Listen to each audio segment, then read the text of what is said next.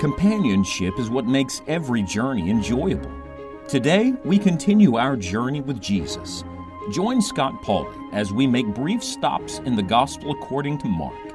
We trust you will enjoy the journey.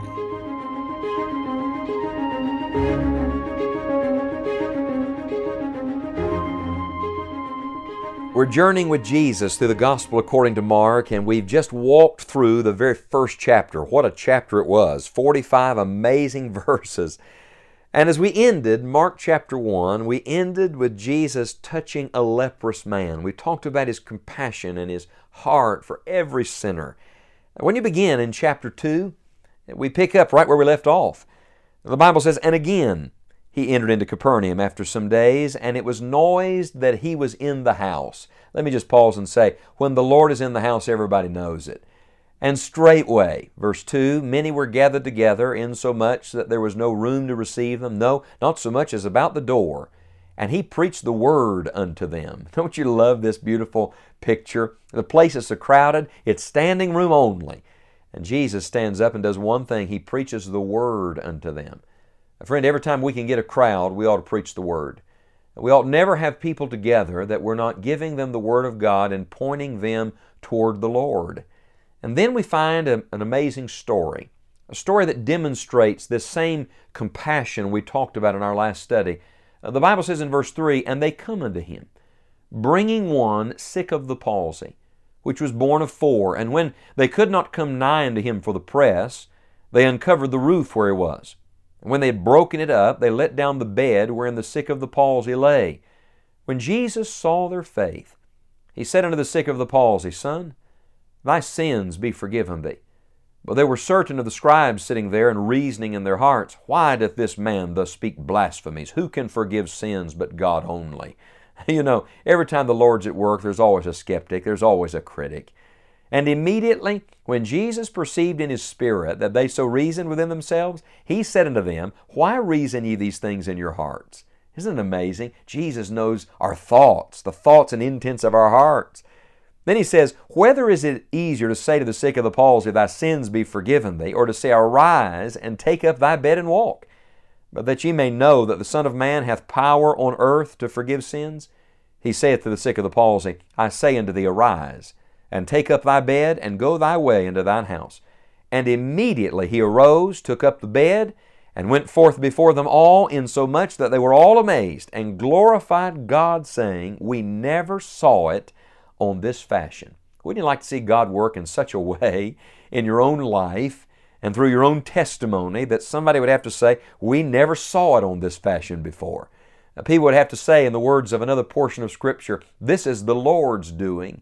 It is marvelous in our eyes." There are a number of people in this story. There's the helpless man. He can't even get off of his bed, sick of the palsy. There are the hinderers. That's the press. That's the people who are just there for the show. There are the hypocrites. That's the scribes. They want to philosophize, but they're not interested in people's lives really being changed. There's the healer. That's Jesus Christ. That's what the whole world needs. But then, this is what I want to bring to your attention today. There are the helpers. There are 4 men, 4 friends. The Bible says in verse 3, bringing one. I want to talk to you for just a moment about bringing one person to Jesus. Someone brought you to Jesus, and I wonder, have you brought anyone to Jesus? When was the last time you tried? Years ago, I heard someone use the little motto, each one, reach one. I like that. You see, every one of us ought to be seeking to bring someone to Jesus, who you're taking to heaven with you. The hymn writer wrote, Must I go and empty-handed? Must I meet my Savior so? Not one soul with which to greet Him? Must I empty-handed go? Look, you can't go everywhere, but you are somewhere. And you can't reach everyone perhaps, but you could reach someone. What would happen in our churches if everybody in the church simply said, this year I'm going to reach one person for Jesus Christ. I'm going to bring somebody to Jesus. I don't think that's too much to ask, do you? What if every believer took seriously this desire to get the gospel out and get people in?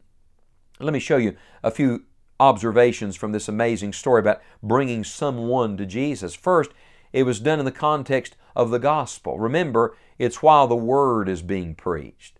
Now, friend, if you want to bring somebody to Jesus, you've got to get the gospel to them. You've got to get them under the sound of the gospel. Carry gospel literature with you. Use your gospel testimony.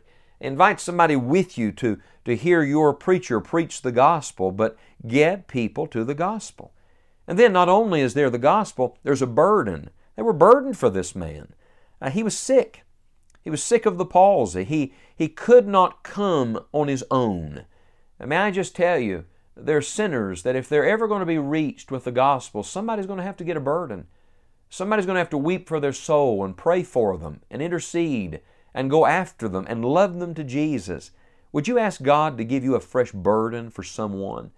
And then there's cooperation. Don't you love how these 4 men work together? The Bible says born of 4. There's one on each corner. What a beautiful picture of cooperation for the gospel's sake. God's people so often are so busy fighting each other, they couldn't work together for the gospel's sake. My brother, my sister, the family members are not the enemy. The enemy is the wicked one who's trying to condemn the souls of men to hell forever. And we must now work together as a family to go after those who need Jesus Christ. And then there's diligence. Did you notice they couldn't get in, so they just broke the roof up? They uncovered the roof. Oh, don't you love this picture? What are you willing to do to get somebody to Jesus? Are you willing to think outside the box, to go the extra mile, to do something out of the ordinary? We love our comfort and our convenience, but it's going to take diligence, fervency, earnestness, urgency to bring people to Jesus Christ. And then there's faith. Oh, don't miss this. When Jesus saw their faith. Could I challenge you today to pray in faith, to witness in faith, to work in faith? You may not see any results right now. You may be thinking, I'm telling people about the Lord and nobody's getting saved. Look, you keep working at it. You keep praying. Jesus sees your faith. And it is through your faith that others will be brought to faith in Jesus Christ. One scripture, Paul writes, from faith to faith. I tell you, you can't take somebody else to heaven on your faith, but you can exercise your faith, and through that, others can be brought to the Lord Jesus where they can trust Him for themselves. Jesus looks at this man and says, Son, thy sins be forgiven thee. Notice that was his first need. His first need was not physical healing, it was spiritual healing. And the first need and the great need of every person is everyone needs their sins forgiven. If you wonder what everyone you're going to see today needs, everyone needs the same thing. Everyone needs Jesus. Everyone needs forgiveness. How are we going to do it? We're going to bring one. Now, how does the world get reached? One at a time. How does a community get evangelized? One at a time. We have this notion that the masses are going to come to Christ, that we're going to bring them by the droves. But I'll remind you, Jesus always saves people one at a time. His interest is in individuals. And these men, instead of looking around at the circumstances that were against them, looked up.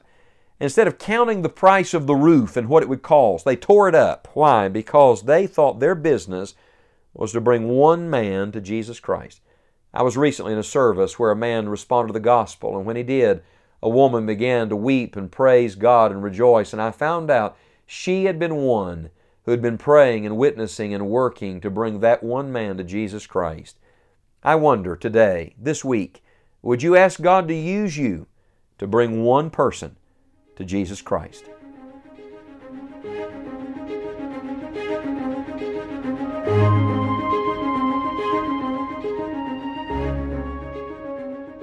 Thank you for traveling with us through God's Word. We would love to hear from you and share additional resources for enjoying the journey. Visit us online at scottpauley.org. May God bless you as you walk with Christ today.